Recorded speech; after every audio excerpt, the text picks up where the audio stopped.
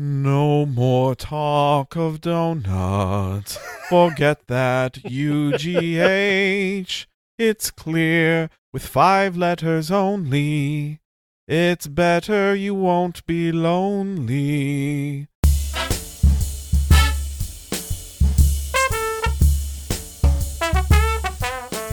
Well, hello and welcome to Movies on the Side. This is Stephen Robles.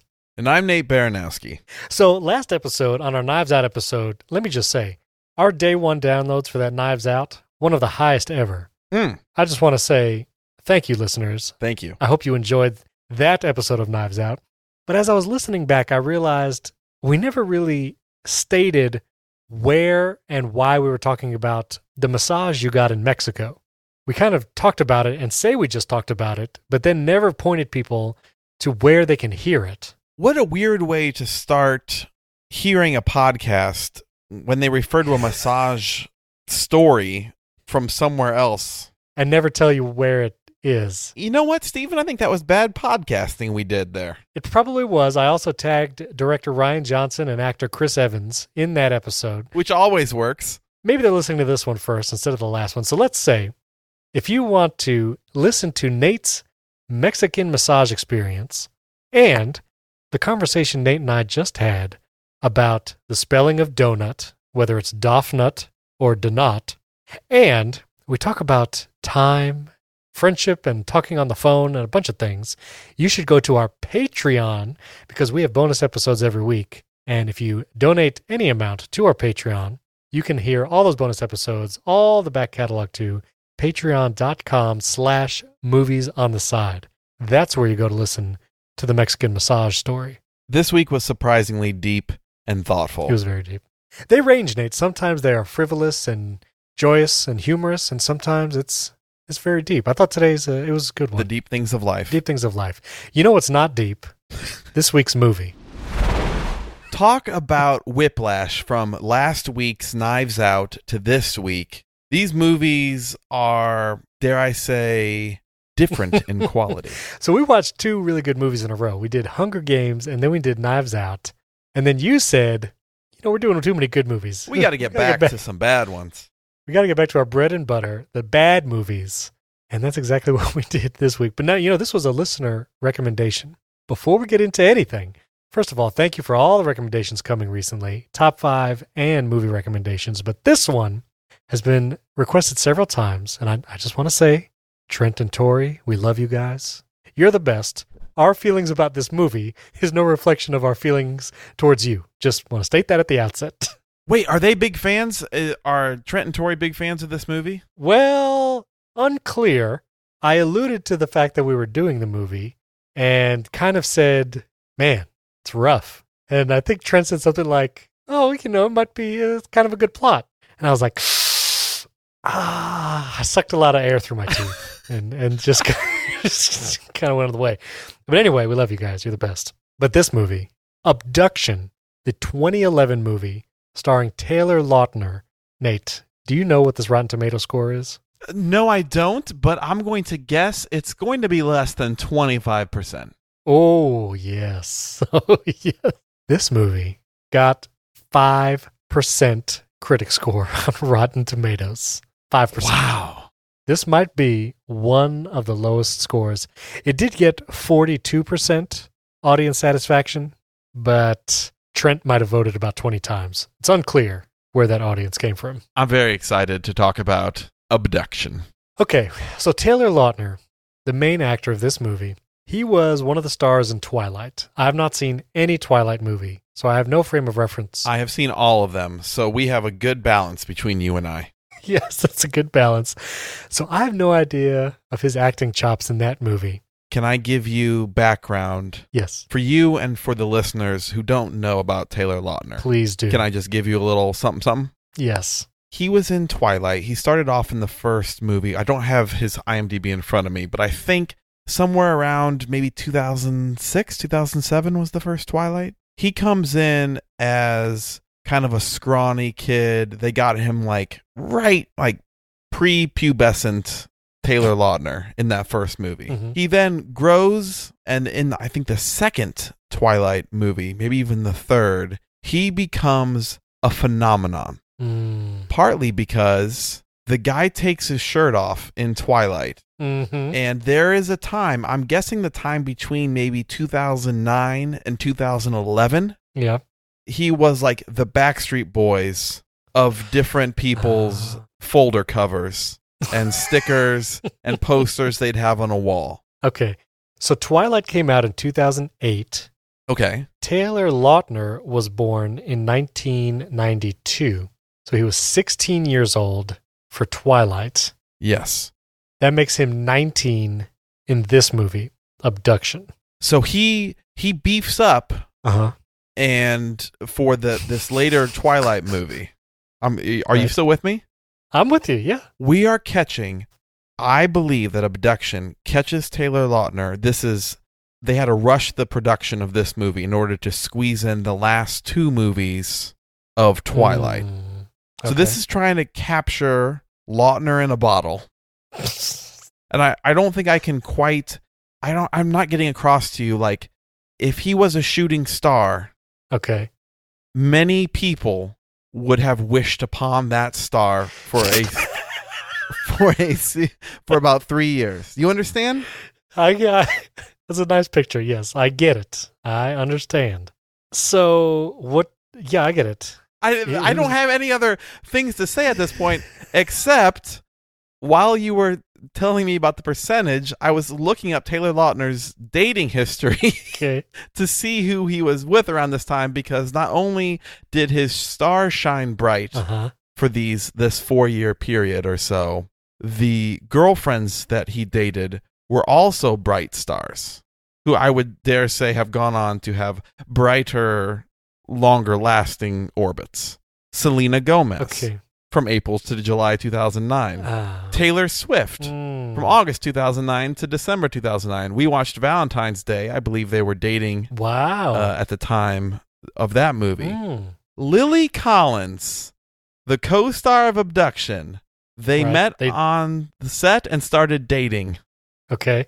Ashley Benson, I don't know who they are. Are they still dating? No. They dated for like maybe a year.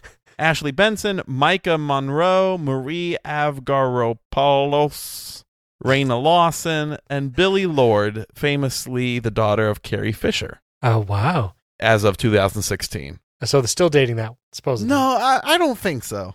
Oh, wait. Started dating her in 2016. You know, you come to Mott's for your celebrity goss, and I'm just happy to let you know that we are terrible. No, it says 2016 to 2017. It lists these relationships as if they are lives, like on a tombstone somewhere it says Taylor Lautner and Billy Catherine Lord, 2016 to 2017. So in the IMDb, it has his biography, and I just want to read the last two sentences of this biography because I feel like it was written probably shortly after the movie Abduction and then never changed. Oh. It says, Taylor Lautner has quickly become one of the most famous, talented, and successful young Hollywood actors thanks to the blockbuster success of the Twilight films. It has quickly been established by this young man's diverse and gifted talent that we will continue to be his audience for many years to come. I've never been more sad in my whole life. He hasn't done anything in the last 3 years. I just want to stipulate. Oh, that poor guy. Okay. So Taylor, he's probably fine. He's still got the royalties because he has burst onto the scene and he's not going anywhere anytime soon. You'll be hearing about this leading man for 40 years. He's probably doing well. I hope he's doing well in life. This is not a Taylor Lautner dunk fest. No. I'm sure he's doing fine. Listen, if you haven't seen this movie yet, don't bother. But No. You should, because it's on Amazon Prime. And I want to let everyone know. Nate, it's on Amazon. It's on Hulu. I think it's on 3 other services. On Netflix? I think it's on Vudu. It's on Ultraviolet. You can pick it up in your mailbox. Netflix is just throwing the old DVDs in everybody's mailbox. You can watch this anywhere. You can watch it on the bottom of your shoe. You can watch it on the dashboard of any car made after 2012. You know those little screens at the gas station while you're pumping? They're showing it on that. If you kick the bottom of every red box, Abduction will fall out of the slot. That's right. So you watch they used to have those sticky hands and those Gashapon machines. They all just now split out Abduction copies. What did you say? The what machines? The Gashapon? Is that the name of them? Oh, you done caught me right in the middle of me throwing out something I wasn't sure about. Oh, man, I'd never heard that phrase. To the internet. Gashapon are a variety of vending machine dispensed capsule toys popular in Japan. Nate, you actually said the thing. Nailed it. It is a gashapon machine. You done screeched us to a halt. Hold on a second. Let me get back where we are.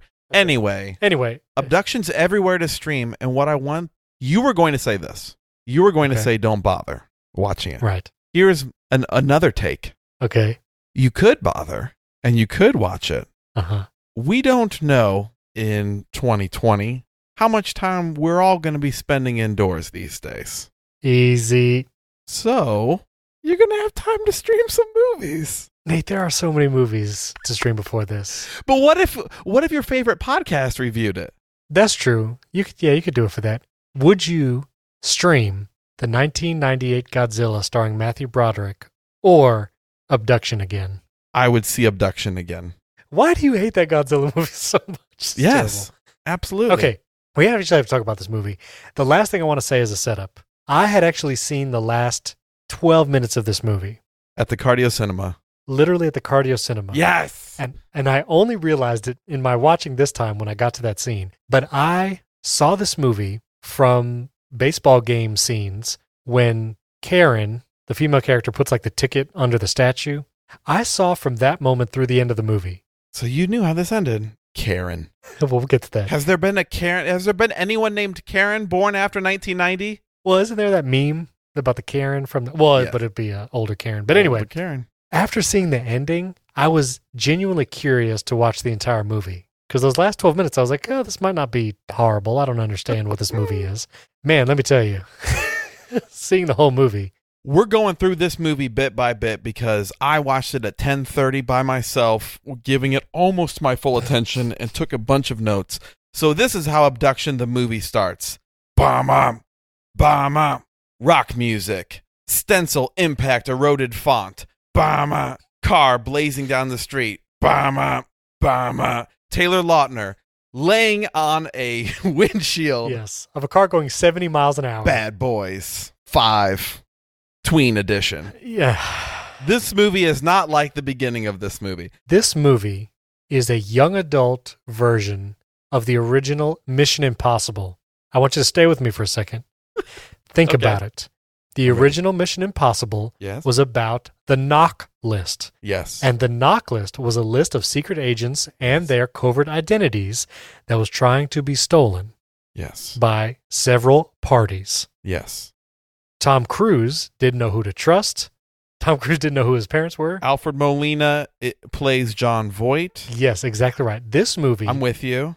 Emilio Estevez, instead of dying in an elevator, they actually just took one of his friends out of the movie entirely. He died off screen, I'm guessing. Yes, exactly. And now I'm going to have to look up the Mission Impossible characters because we're going to find their proxies in this movie before the episode is over. There was probably a Karen in there because the Mission Impossible movie was from, 1993. Yes, Karen was the Claire character from the original Mission Impossible. No, but Claire was bad in the Mission Impossible, wasn't she? I know, it's just a proxy. Listen. Oh, okay, yeah, okay. Yeah, Jean Reno, who played Krieger, who was kind of the, untrustworthy guy in Mission Impossible. His character is the henchman from the train fight. Oh, absolutely. Yep. That's what that is. Ving Rhames is the same is young Ving Rhames. young Ving Rhames. Who makes fake IDs. Making the fake IDs. That's exactly the Ving Rhames character. Vanessa Redgrave, who plays Max in the original Mission Impossible, who Tom Cruise is Sigourney Weaver. Yes, Max is Sigourney Weaver in this movie. Nate, there's a 1-to-1 correlation to every character. This movie, young adult remake, is like young Indiana Jones. It's just young Mission Impossible. This is what I'm saying, Nate. I think it's a solid theory, and you can send donations to patreon.com/movies on the side. I'm going to move to I have notes here, and I want to move to them. We see at the beginning, this movie sets up a non-Mission Impossible-like beginning because it wants to clearly show this is a movie for young, free teens. Yes. I don't know how to put it any more uncool than what I just did. It's like, you know what teens are like? Right. They go to house parties / pool parties. So that house party, when the car rolls up to that lawn and Taylor Lautner rolls off the car, I know it's supposed to look cool, I think. So weird. And the whole party scene is just strange. Let's talk about house parties for a second. Steven, have you ever been to a house party where a parent was not home and there were a bunch of people there? I'll be honest, I've never been to a house party, period. So I don't know how they go. So, I mean, I believe the house party. That's totally fine. You believe they exist because you've seen them in movies. I've seen enough in movies, yes. My conspiracy corner is that house parties of this size only exist in LA and in no other parts of this.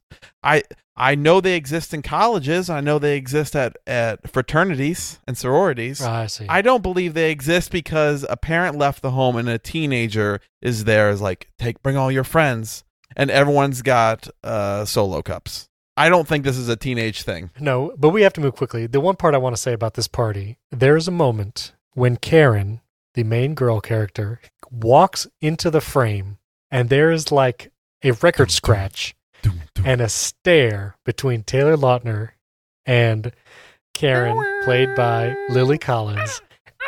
It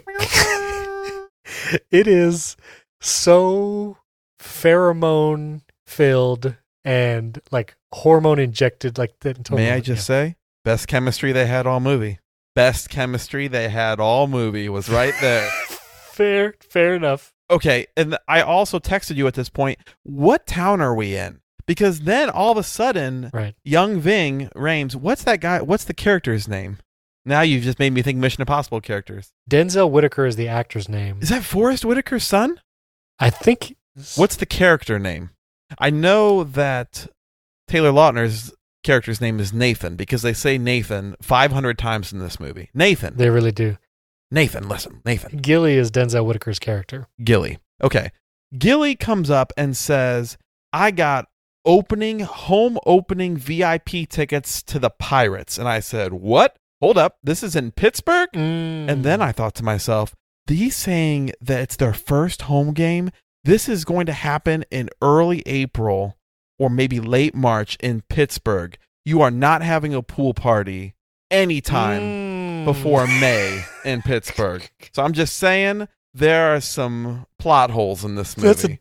That's a deep plot hole to pull. My comment is no one in this movie has a last name. Nah. You can scroll through that IMDb. The names are Nathan, Karen, Burton, played by Alfred Molina, Mara, Gilly. No one has last names.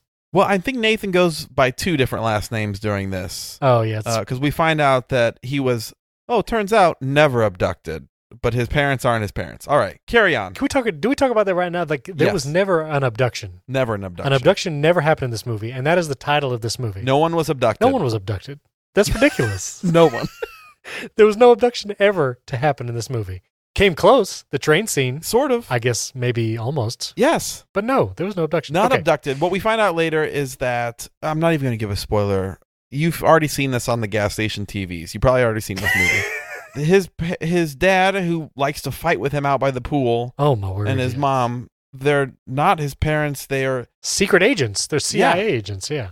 Kind of mourns every once in a while and says they did a lot for him, and then other times kind of forgets that they were gunned down 30 minutes earlier. I want to talk about interactions real quick. Yeah. So first of all, Nathan and Karen, after that one pheromone-filled moment where they stare at each other and don't say a word, and she's dating Billy, who plays the Biff in this movie. Right. One of the next scenes we see Karen in is when her and Billy are arguing down the driveway, and then Taylor Lautner and her like catch eyes across the street. And he says the line, wait, hold on a second. I don't need this. You're in high school, Karen. I can have any girl I want in college. God. What a jerk. There's so much terrible dialogue and lines like, oh man, it's bad. It's so awkward. It's so like that whole scene is just ridiculous and unbelievable. Now the parents, so Nathan's, adoptive parents or whatever you want to call them, the CIA agents, which their character names are Mara and Kevin. The first scene with Nathan and his dad like sparring out by the pool, it really looked like they were setting it up to be like almost an abusive father-son relationship. Right. he is beating him to a pulp, almost like literally kicking him in the stomach and throwing him to the ground, like choking him. I was like, this is weird. Later, Nathan reasons like, oh, he was preparing me for this day. And I'm like, man.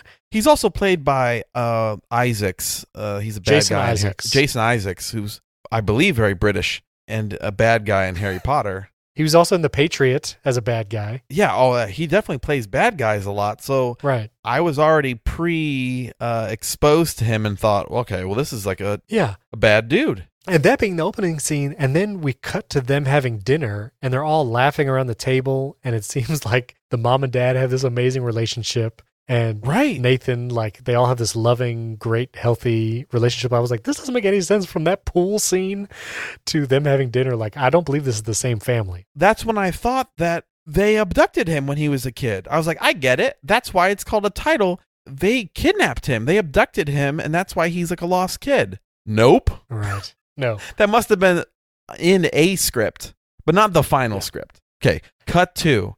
He's all disgruntled and angsty as a teenager.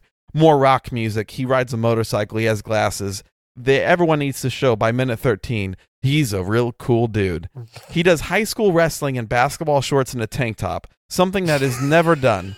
In wrestling, you wear a really weird looking leotard and like pads on your ears so you don't get cauliflower. Right. And somehow he's like wearing cool stuff. Right. Plot hole number 2. And they show him in a counseling session with, I had no idea she was in this movie, Sigourney Weaver. I don't know how and why, either how much money or how they convinced her, Sigourney Weaver, to be in this movie. Let me just say, every line that she reads, she sounds like a robot. And I feel like it must have been because she knew the script was terrible and she was just reading lines. Call me Jerry. Saying that she was phoning it in makes it feel like I don't think she knew what was happening during the rest of the movie. It sounded so like, listen, we just want you to be in here to say a few things. Like she maybe like was friends with the director. Like, yeah, I'll do this for you. I'll be in this movie, this little tiny movie of yours. She gives no personality. She was no personality. It was a paycheck. We then get to Nathan doing a project with Karen because they got put together on a school project, which that teacher in that scene, I don't know, was the weirdest. He's a friend of the director.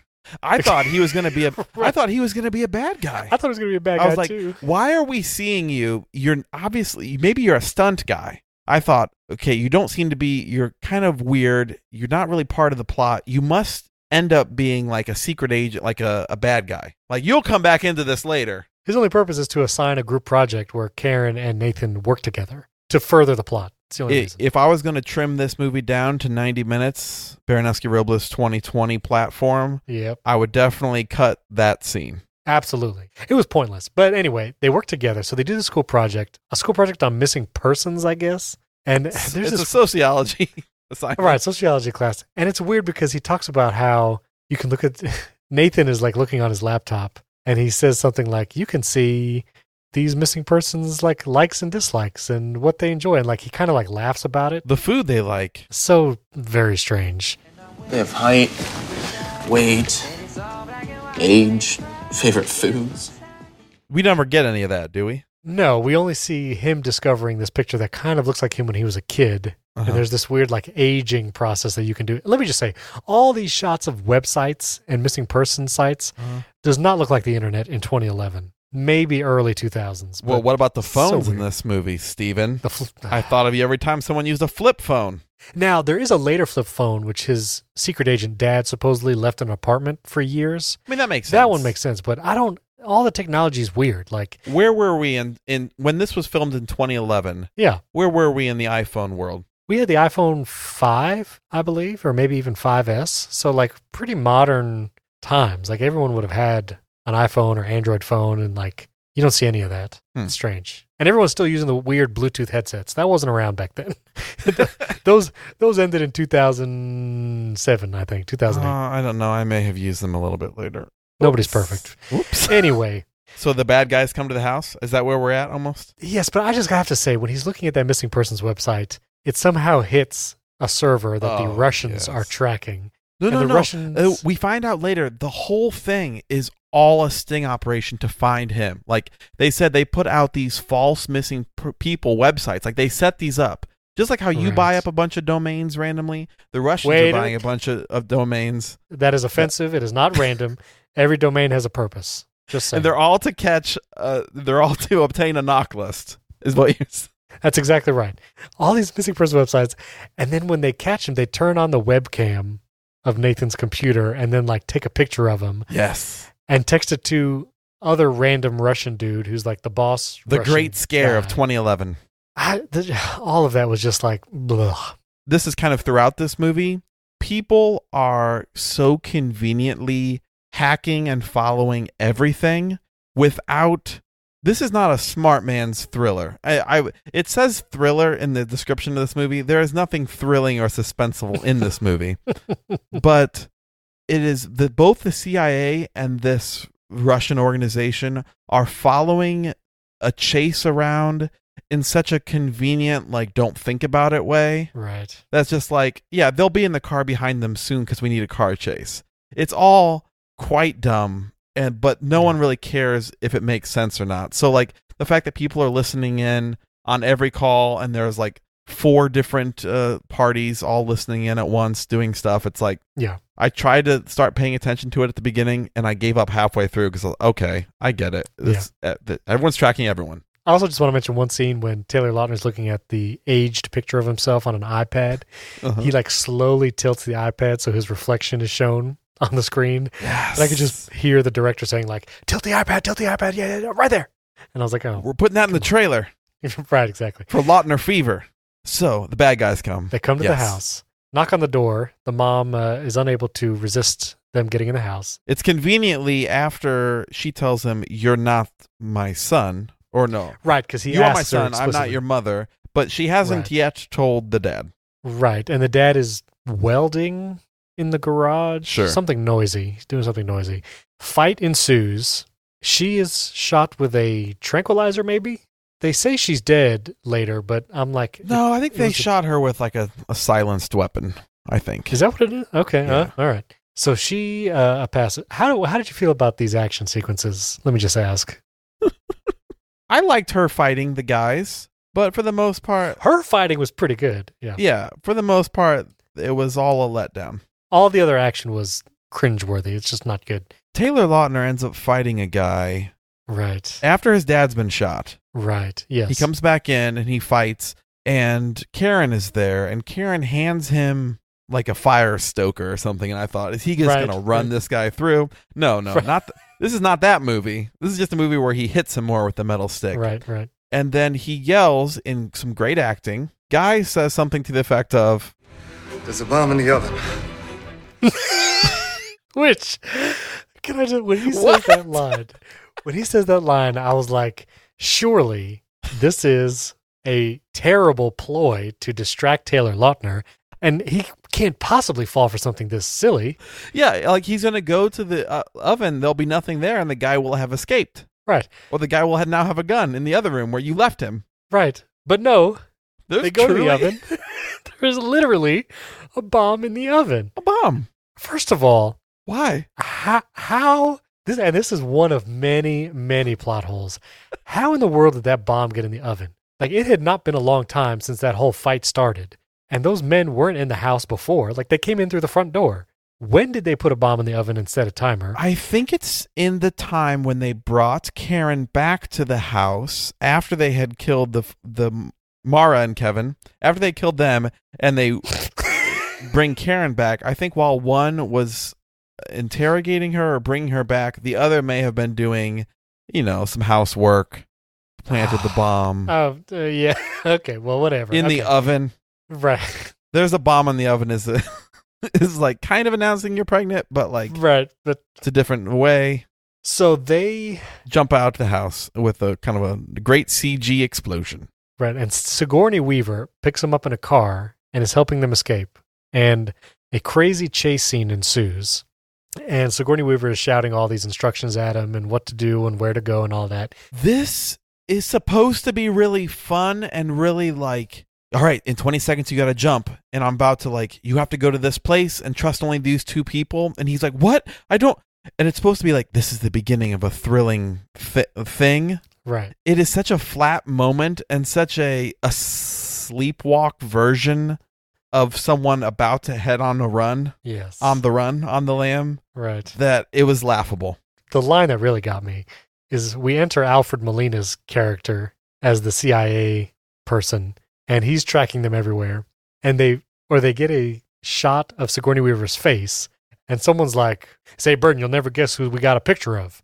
And Alfred Molina looks at the screen, and she says, "You can kiss your pension goodbye, Jared." Said, what? Doesn't make sense. What kind of line is that?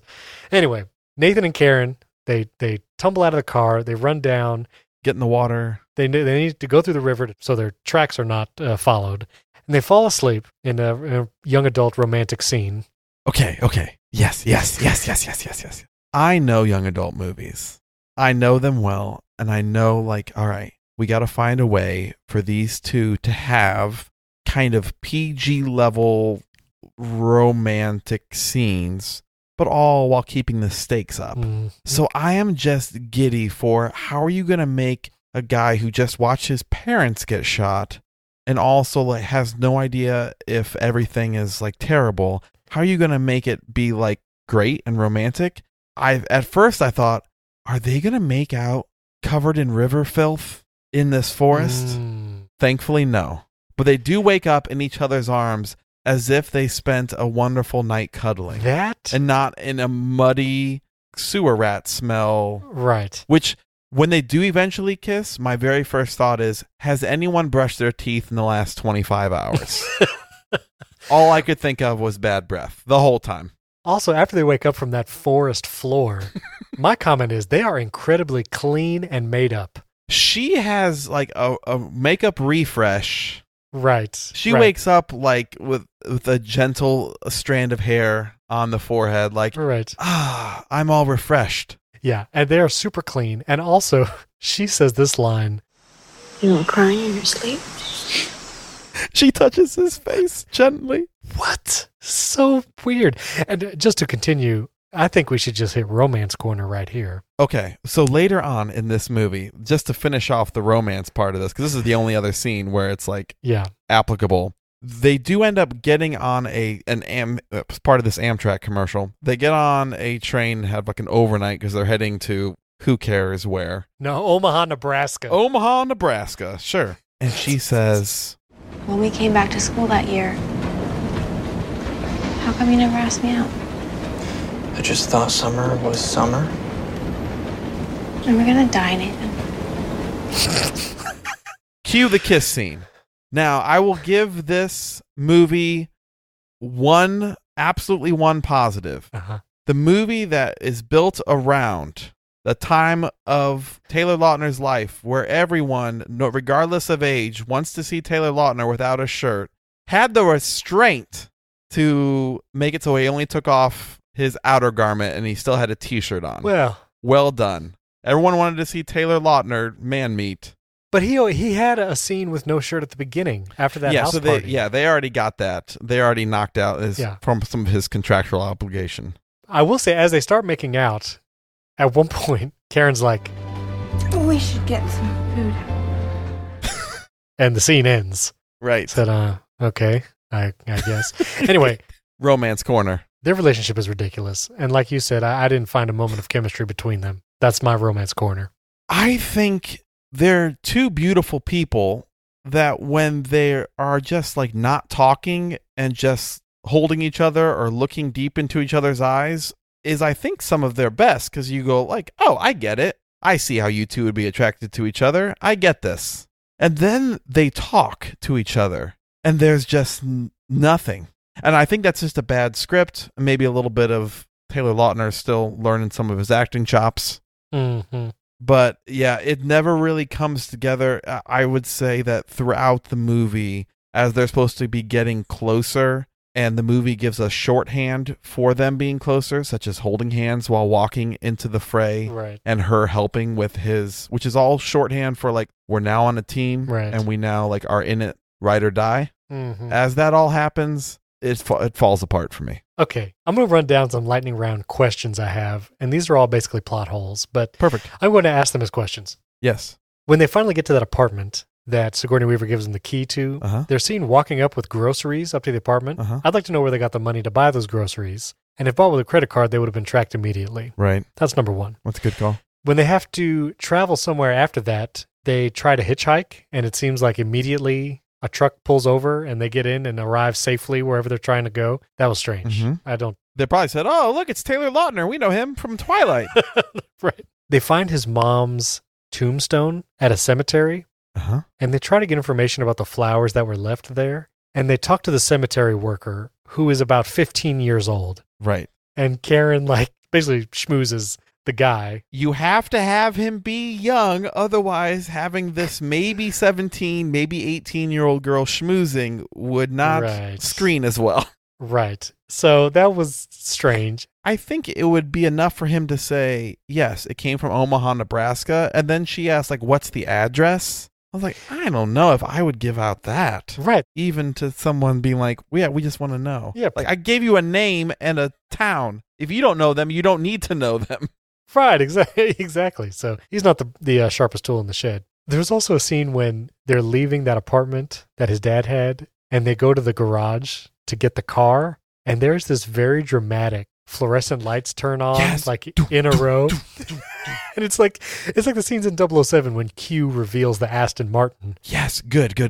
I'm glad you found this because I wrote down the quote, BMW, but not that cool of a car. No, not at all. It was just a new, probably it was just like a 2011 new BMW sedan. Right, but not even crazy cool BMW. It's not an Aston Martin. No, it looked like a pre-owned BMW, one that's 3 or 4 years old. I said that car got the hero treatment so much. They had shots of it with its plates. Look at that front grille, the back of it. It had shots of it from above, from a camera. Yeah. And they looked at each other when the lights came on look what we found. It was foolish. Just a car. All right, I want to jump to some of the questions on the train. So they get on the train. The Russian guy is just standing on the platform staring at them. No one questions that guy or thinks he's suspicious, I guess. He sort of reminds me of the Raiders of the Lost Ark guy who gets the medallion burned into his... He's like that level of mini-boss. Should not be that strong of a guy. Should not be that great of a fighter, but I digress. Yeah, he looks like a professional. Anyway, this is the only kind of mini abduction that happens where he gets Karen and brings her to another room and asks her what room Nathan is in. Oh, yeah. Gets the cigar cutter and threatens to cut off a finger, a la Mission Impossible 2, Nate. Mm-hmm. Think about that. Okay, it's all coming together. But I wrote down in my notes in all caps, she told the guy what room Nathan was in. She gave him up. Yeah. I understand she's not a professional secret agent. She didn't want to lose a finger. You would have liked it if she had lost a couple fingers? Oh, I'm not saying I want her to lose a finger, but I'm like, man, she just kind of gave him up there. Maybe that summer fling is a deep hurt for her. I'm not sure. I mean, I guess if someone's getting ready has the gun at your forehead and also ready to chop off a finger. Yeah. You telling me you hold strong for a while? You let him take a finger or two? I mean, if they're saying, where's Nate Baranowski? I'm just saying I don't blame her for saying the room number. No, I'm not saying, no, I understand. Yeah, maybe I'll cut all that out. Anyway, after the fight scene, I also think it's hilarious that the camera pans to the pair of glasses on the floor. This is after Taylor Lautner literally throws the guy out the window of the train. Okay, is the guy dead? I mean... Because later, he is being wheeled away, kind of strapped to a gurney. But I didn't know if he was dead or bad off. I mean, he's passed out. Well, I mean, Taylor Lautner knocks him out. And then again, I don't know if he's strong enough to lift a man and throw him out of a window. That seems a little... Just deadlift that guy out the window, right? Right. And it's almost like he does it right when Karen comes into the room.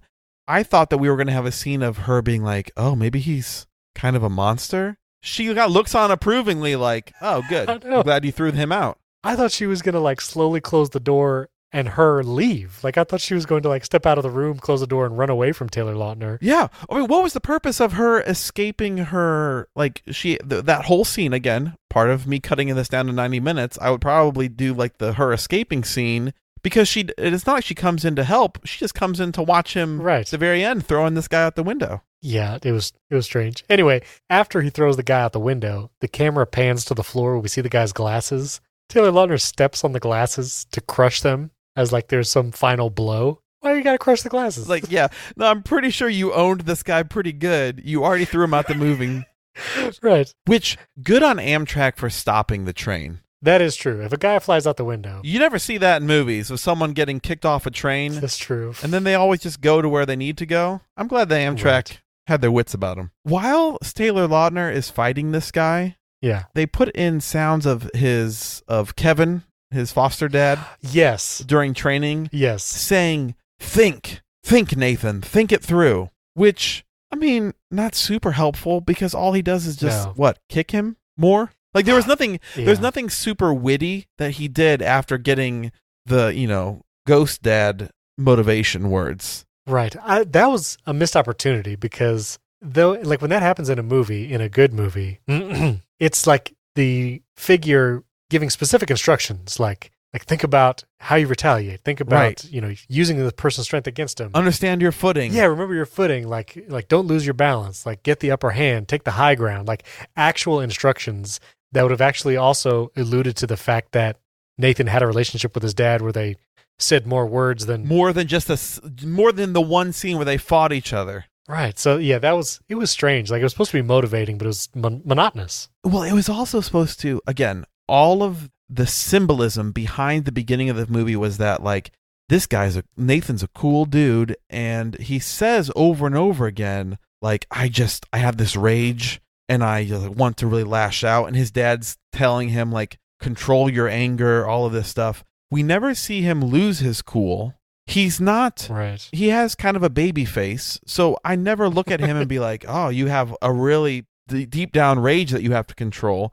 It's just a lot of saying what he's supposed to be as a character, but not showing me. I never saw him lose control. I just saw him be like a pretty normal dude who gets angry like everyone else. Right. He's a pretty calm teenager as teenagers go. Right. So they run out of the train, and I have this note. They walk down like a busy street. Like they know they're still being chased, and yet they still just stay out in the open down a busy street. And that's when like a CIA SUV like screeches to a halt. They get out, and this is where Alfred Molina finally catches up with them. We go to a diner scene where Alfred Molina is talking to Nathan and Karen. Alfred Molina is like trying to explain about Nathan's real dad and everything that's going on. And at some point, Alfred Molina says, "Am I right or am I right?" Wow, that's a deep line. Poor Alfred Molina. I don't know how they convinced him to be in this movie either. I mean, he's Dr. Octavius. He was kind of doing the Sigourney Weaver thing throughout this movie, too. Yeah, he was. It was a little strange. I feel like when Nathan said to him, like, it's because your name's on this list, I thought, hold up. How did you come to that conclusion? Right. So let's jump to the final climax scenes at the baseball game. Sure. So Nathan says he will meet the boss Russian guy, who, let me just say, I don't know if wooden character is the best description, but this bad guy, I don't know. He wasn't threatening or quippy or anything. He was kind of... blah. Yeah, he wasn't anything. That's correct. So they meet him. The only slick move that I saw was, because they didn't know what this guy looked like, Taylor Lautner calls him on the phone and says the ticket is under the statue. And as the guy gets the ticket, Karen takes pictures of it and sends it to Taylor Lautner so he knows what he looks like. That was the only slick move in this whole movie. Yeah, that was nice. That was all right. The taped gun under the seat was fine, except most stadium seating, the seats flip up. Well, and also, how did that gun get there? They put it there earlier. Who? He was at his seat earlier. Taylor Lautner got there before he did. Oh, okay. Well, that also doesn't answer. How did he get the gun inside the stadium and pass? This is what I'm saying. That's what I'm saying. Like, how do you even just get it in there? That doesn't make any sense. Did Gilly do it for him? I thought about that too, but I'm like, he didn't go to the games. Gilly also gave them fake IDs later on in this movie, somewhere in this movie, which do not come into play, except maybe they bought an Amtrak ticket with him. It was the Amtrak ticket. I don't know why you need your ID. Why do you need an ID for it? You really don't, because I've ridden Amtrak many times, and you can do it in the app, and they just scan your phone. Doesn't matter what name is on it. But anyway, also the bad guy gets popcorn before sitting down with Taylor Lautner. I thought there was going to be a gun in the popcorn thing. Why did he take the time to get popcorn before this critical meeting between him and Nathan to get this list? He was trying to look inconspicuous, I guess. I don't know. I mean, this all just, both the train scene and this ballpark scene are supposed to be suspenseful. But the actual shooting of it, and I don't exactly know, like, maybe all the issues behind creating this movie, there was no suspense in any of these scenes. Like, even like, No. as they're walking down the opposite sides of their Right. row at the Staring stadium. each other down. It's supposed to be like this standoff. Yeah. And then they just kind of get next to each other and sit down, just sort of goofily. Yeah, it was goofy, yeah. You compare that to like the Michael Shannon scene from Knives Out, where no weapon was Oh, used, man. but it was still like scary Absolutely. and suspenseful. That's right. Taylor Lautner's biological actual father calls him. He calls him twice. The first conversation, Nathan's like, I don't need to listen to you. You haven't been in my life the last 15 years or whatever, which seems like that wouldn't actually be the real reaction. I mean, if your biological father called you, who you had been wanting answers from this whole movie, you might, I don't know, act a little differently. But anyway, he ignores him on that phone call. Second phone call, he's like, lead, whatever his name is, Pavlov. Lead Pavlov out the southern exit because I'm here, son. Because I've just arrived. If this was a good movie, the father would be Harrison Ford. But it's not Harrison Ford. It's someone else. We don't even see his face. Get him outside. Get him outside the thing, and I'll take care of him, son. No, Gerard Butler would have been the dad, especially if this movie was made now. And so Pavlov gets taken out by a sniper shot. From the dead. Okay, so the dad calls him a final time. Mhm. The dad is standing on the side Mhm. of the street. Can't reveal himself, apparently. Right, can't reveal himself. And then Nathan says, Dad. And the father figure says, I'm your father, but I'll never be your dad. what a terrible thing to say to your son. Yep. Your first real conversation. Yep. Terrible, terrible thing Yeah, to say. I've been taking care of you behind the scenes. I've been watching out for you. I can't right now, son. Until the Angels win the pennant, we can never be a family. I cried every time at that movie when they all stand up in the stadium. Oh, I cry every time. We need to do that movie, Angels in the Outfield. That's what we need to do. I love Angels in the Outfield. Yes. Oh, so do I. That'd be a good one to watch. Anyway, it's ridiculous that he can't actually see his son, especially since apparently the entire world, including all of Russia, knows who Nathan is, knows that he's Martin's son.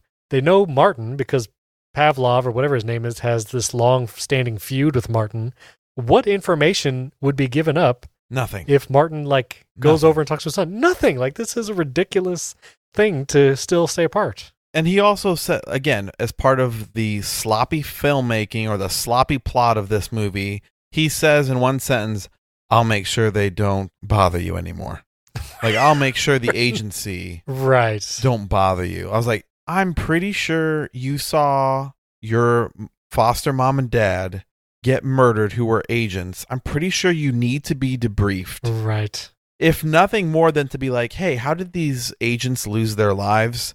And like, what do you know? And did they ever tell you any state secrets? Right. And like, there may be more people other than this Russian coming after you. Instead, it's like, yeah, you're free to go. Go hang out in that empty stadium. Right. Right, where there was snipers all around moments ago. Sigourney Weaver says, which I've never heard an offer that sounds more sad, to basically be like, oh, well, I'll be your new guardian. And Well, she basically says you can live with me. yeah, you can come live with me. And he's like, I guess cool. I mean, you've been a counselor to me. You've been a therapist, but sure, I'll go live with you. But then he goes like, but right now, I'm not really willing to come home with you just yet. Right. I got a few, like, it's like someone offering like, listen, I'll be your new parent figure. And you're like, Right. cool. I'll be back around. What's curfew now again? Midnight? I'll be back then. And it's so weird because after it all ends and Sigourney Weaver first walks up to Nathan, she's like, You okay? Yeah, I'm fine. are you really going to flip into counselor mode right now? I bet you didn't think that I was still alive, even though no one found a body and my car exploded, and it was pretty obvious that I was alive the whole time. Sorry I didn't come to actually help you and made your dad use the sniper rifle. But you want to come stay for a little bit? Oh, by the way, it's between you and me. Did you splinter your tibia on that fall from the roof? Because you've been, it made a crunch sound when you landed. So, Right. you got a shattered leg? Oh, no? Okay. No, just hang out. You don't need medical attention. Right. Just hang out and say this line. You have to admit, pretty exciting first date. Yeah. The people I thought my parents got murdered, so that was fun. And remember when you got tied up and the guy almost chopped your finger off? Yeah, pretty fun first date. This will be great. Rom-com, final song, ending out the movie. Oh, I guess we were in a romantic comedy this whole time? Does it? I didn't even pay attention. I think I turned it off. It was some sort of like lighthearted rock song. I think it's about time, Nate. Hey, Steven. Yes. This movie's really bad. This movie's very bad. I actually thought 12 minutes in, I could deal with this movie. I can deal with this. It gets bad. I think it was rushed. This movie was rushed. It was rushed. The script, I mean, if the script can make Sigourney Weaver sound robotic and terrible, surely that was a problem. We also know Lily Collins, who plays Karen, can act. She has done things since then, and she has done great things as far as her acting chops. Okay. But some of her lines, which maybe also have a little bit of that, what is that, ADR? Oh, yeah, there was a lot of that. It's kind of sound to it. I have to blame the script because, yeah, it sounded unnatural. Yes. Are we going to die, Nathan? Nathan? Hey, Nathan? Why didn't you ask me out when we were in 8th grade, Nathan? This is important, Nathan. Answer me now, Nathan. Her IMDb has some, I haven't seen many of these things that she's been in, but she looks like she plays a lot of characters here. Right. A wide variety. I've seen her in quite a few things, yeah. Yeah. Yeah. She's good. All right, now we got to rate this movie, Nate. Okay. On a scale of 0 to 5 Milky Way bars. Now, I don't know if you remember the scene. I don't. In the train when after they've stopped making out and she says, I'm going to get us food, which don't let her get food alone. I'm hungry now. I'm hungry mid-makeout. I'm hungry now. Nathan, don't leave her to get food alone after you've been chased this entire movie. But anyway. Well, yeah, why did he stay there? I have no idea why. They should have gone together. But she goes to the cafeteria. Yeah, he had nothing to do. He wasn't doing anything. He had nothing to do. Just sitting in the room. She goes to get food. She gets a couple trays, and then she picks up a Milky Way bar. She says, I think he'll like this, and continues on her way.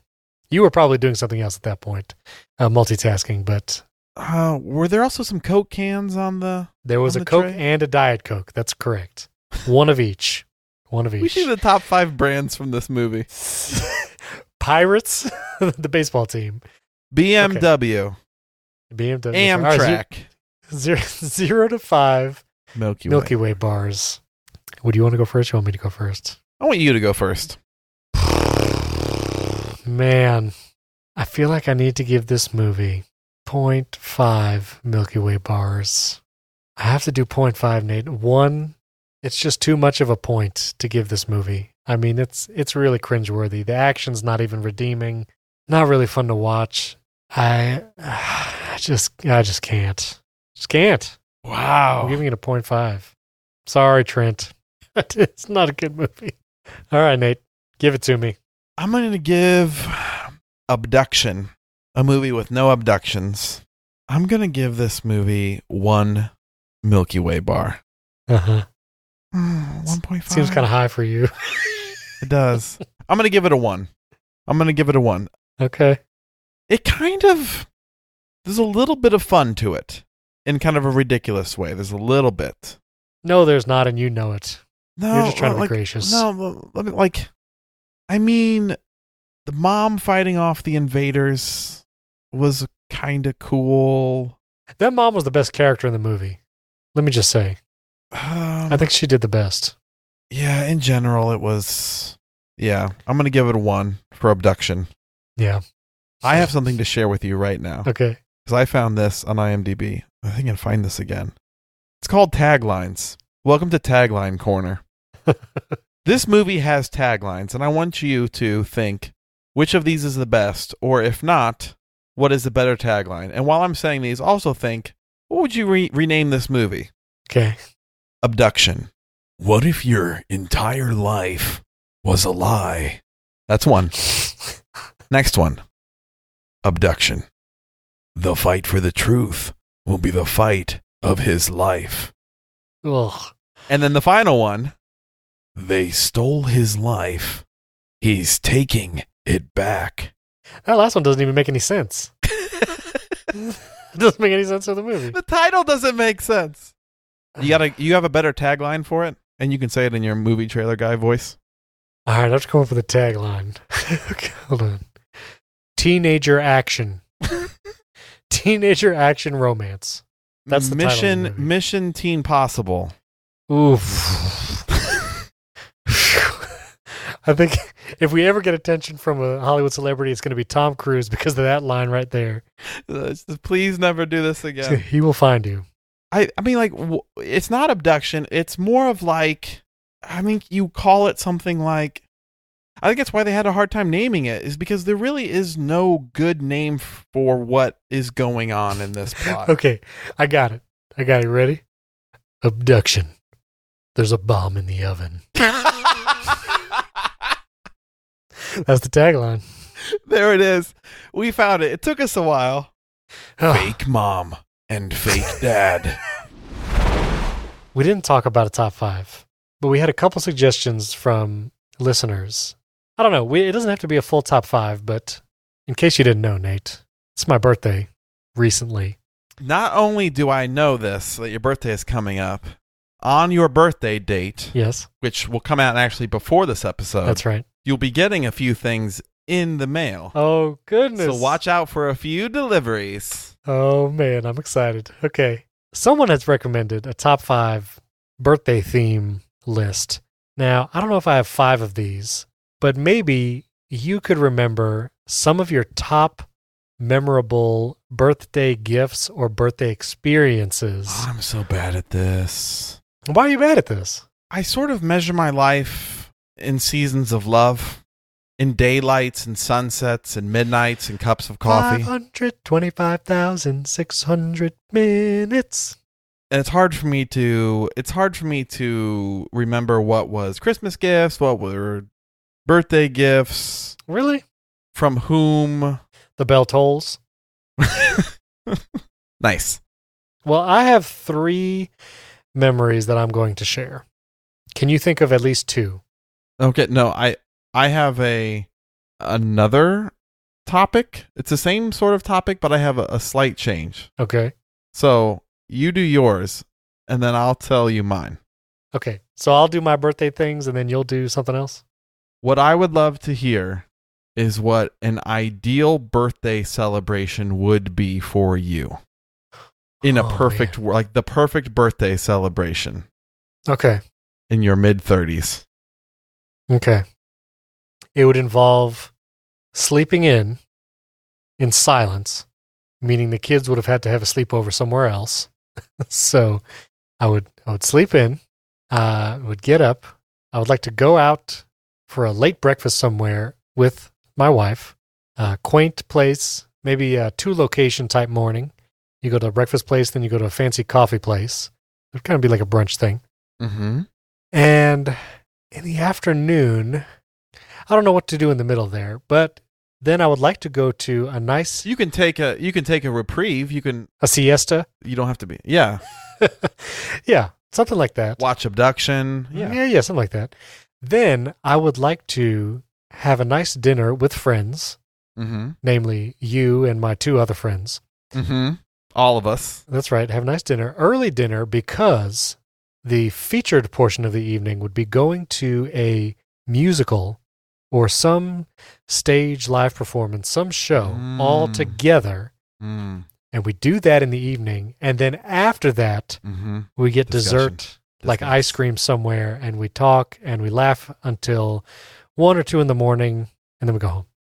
Magical. That would be a nice birthday. Yes. When did you open your gifts during this day? All your gifts. Well, during dinner with friends. Oh, okay. Because it'd be that kind of thing. All right. And it would be a Chuck E. Cheese. Just kidding. Tell me about some of your best birthday gifts. Okay, so 3 gifts/experiences. This was in a stage of life where I still loved Legos and all things Legos. I still love Legos, but I was actively building them and getting them as gifts. Yes. My parents did a treasure hunt style birthday gift where I had like 12 clues to follow around the house, where one clue would lead to the next clue. And the final clue led to a very large Lego Aquanaut set. I don't know if you were familiar with that style of Lego. No. It was my favorite at the time. I'll try and find an image of it, but it was the Aquanaut's base. It was like $100 Lego. I mean, this was like legit. And so that was a wonderful surprise. Then another birthday. This was my 18th birthday. We had no plan for anything. There wasn't a party going on. We weren't sure what we were going to do. But I remember coming home from something to find my 5 or 6 kind of best friends waiting at my house. I had no idea they were there. And we went out on a night on the town, did dinner and Very nice. did some fun things. And so that was a lot of fun. That was a fun experience. And probably my number one birthday gift, it was my freshman year of high school. And so March of that year, that was when my parents got me my professional trumpet that I still use to this day. Up until that point, I had my student trumpet. But now that I was in high school and I was actually doing things with music, they got me a Bach Stradivarius trumpet. And it was a beautiful trumpet. Again, still have it to this day. It's amazing. So yeah, that was probably number one gift. Amazing. So here are the gifts that I remember. On my 21st birthday, I went to my sister and my brother-in-law's house. Rachel and Jordan, thank you for listening to the podcast. With Jill, and we went there, and I remember like hanging out in the evening time, watching movies. I was offered my official beer of turning 21. Oh, yeah. I loved it. We hung out. I think it was also the trip that we may have gotten kicked out of Kmart for messing Nice. around in the toy aisles. Mm-hmm. So that was grand. I remember that fondly. I believe Jill got me a Casio keyboard for a birthday once. So that was a wonderful gift. It was probably, it was one of like a top-notch gift reception. And then there was another time, I think while living in Tampa, I received as many $1 scratch-off lottery tickets as how old I was. So I think maybe I was 25. Oh, nice. Or 26. And I got that many because I love scratch-off lottery tickets. Mm-hmm. And I think we went and did an escape room or two. Oh, nice. So speaking of my ideal when it comes to birthdays, basically hanging out, playing board games, going to escape rooms with friends and all hanging out together. And if there's blueberry cheesecake involved or any cheesecake, that is a win for me. So, okay. Mostly time playing board games, playing games, or doing escape rooms, things like that with friends is ideal. I would like to do an escape room with you. I still have yet to do one. Yeah, you really... once I'd like you to maybe do a couple first just to kind of see if you... What, can keep up with your skill? Get out of here. Yeah, once... Get out of here. I don't want to be around for your first one, but after you've kind of polished the edges of your skills, I'd be happy for you to audition. Wait. And after you audition for it, Nate, my problem-solving skills... What I'm saying is I'd love to do an escape room with you too, but... we don't know yet how you're going to be. What if you fold under the pressure? I assume that I will be in the 99th percentile of escape room participants. I just have a feeling it's going to be one of my specialties. It's going to be one of my special things. You know what I mean? Sure. Everyone's confident until their first escape room. Everyone's confident. I would love to do one with you. That would be a lot of fun. Now I'm thinking about it. Now I probably need to do one first to get ready. Because I actually do want to impress you. Anyway, I sent you a picture of that Lego set I was talking about, the Aquanauts. I do not have my phone next to me. I'm so sorry. No, never mind. Well, you enjoy that. Anyway, listeners, thank you for your recommendations. Keep them coming. Movie and top 5 recommendations. Comment on our Instagram at Movies on the Side. That's the best way to send us your messages and comments. And check out that patreon.com/movies on the side. All the bonus episodes there. And tell us, we only have one episode between now and our 100th episode, our centennial episode of Movies on the Side. So tell us what you would like to hear there. Nate and I have thrown around some ideas. I don't know if we want to reveal these. Maybe see what people think. No, close to the chest. Okay, all right. We reveal nothing. All right, so send in your suggestions. We'd love to hear them. And like we always say, Nate? Enemies are just people you haven't watched bad movies with yet. That's not bad. I was going to say a movie with a friend is time well spent. A movie in the hand is worth 2 in the red box.